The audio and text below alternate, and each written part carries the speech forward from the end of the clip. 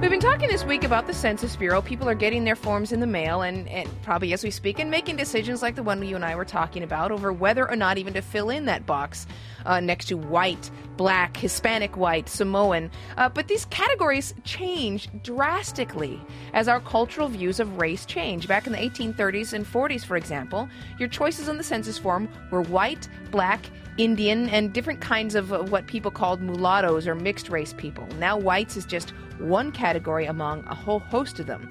And what it means to be other than white happens a lot more often than it used to, but we don't very often talk about what it means to be white.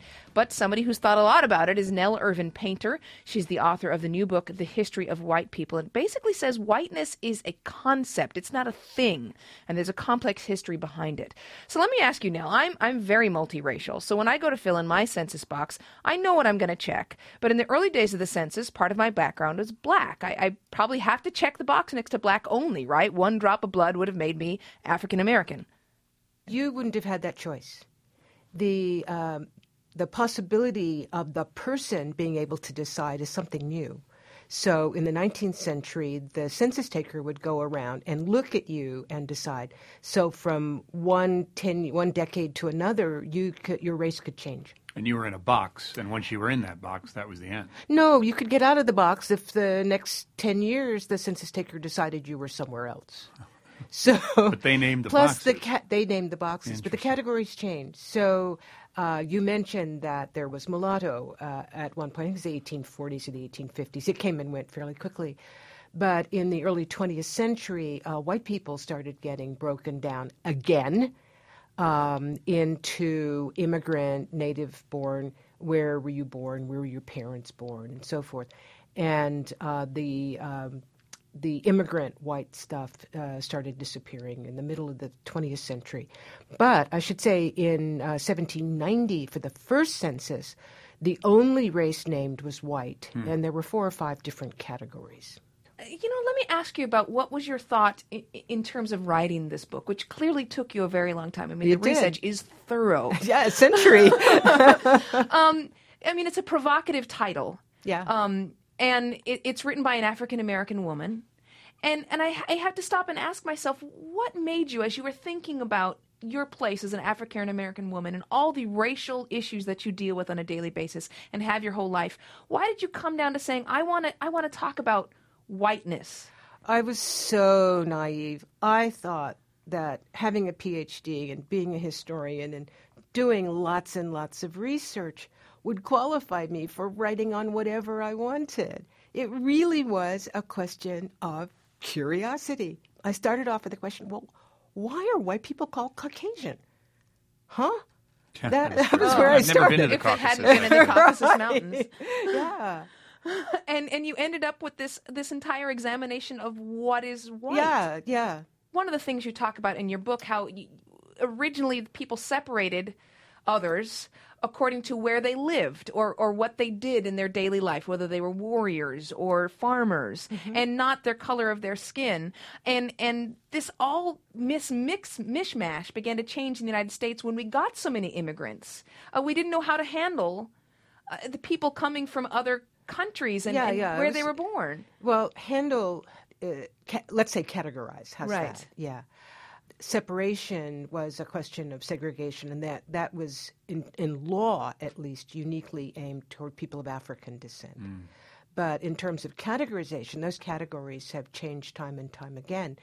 And as you note, they often pertain to immigration. And so the people who get stigmatized by race are the people who were doing the low-paid or unpaid dirty work. So in the black-white system, it's black people or Negroes. And in the white systems, it's either the Celtic race of the mid-19th century, the Irish, or in the early 20th century, the Jewish race, the Italian race, the Slavic race. Since you're speaking about that particular time, we have this clip of tape from former New York Governor Alfred Smith. He was Irish-American. He's talking about... He was half Irish-American. He talks about this very thing in the neighborhood where he was growing up. This is part of a series of speeches from 1943 that were supposed to try and unify people during the war effort. At the public school where I was stationed, which by way was on Oliver Street, parents were of every race in the world: Irish, Jewish, Italians, Poles, Spaniards, Greeks, Slavs, and a lot more that I don't remember. That's great. That's every race in the world there. Yeah. Which all happens to be races that we now think of as white. Pretty much so. And there, until quite recently, until the 1960s, there were two racial dialogues going on in the United States. One was more or less Southern, and that was black-white. And the other had to do with various kinds of white people, which is what Alfred Smith was talking about. So when in he was talking 43, which is in the middle of the switch. But in the 20s, if you said the racial problem and you were talking about any place outside the South, it would be the races that he enumerated.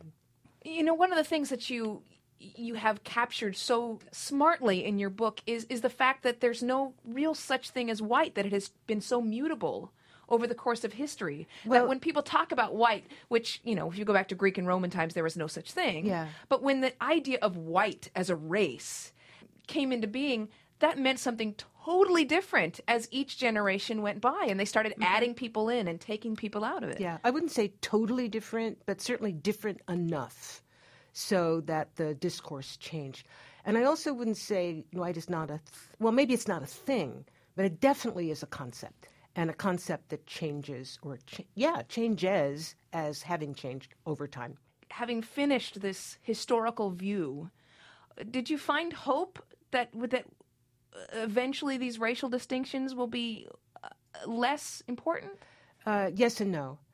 I think already the racial distinctions are less important than they were in the age of segregation and extreme poverty for the people considered alien races.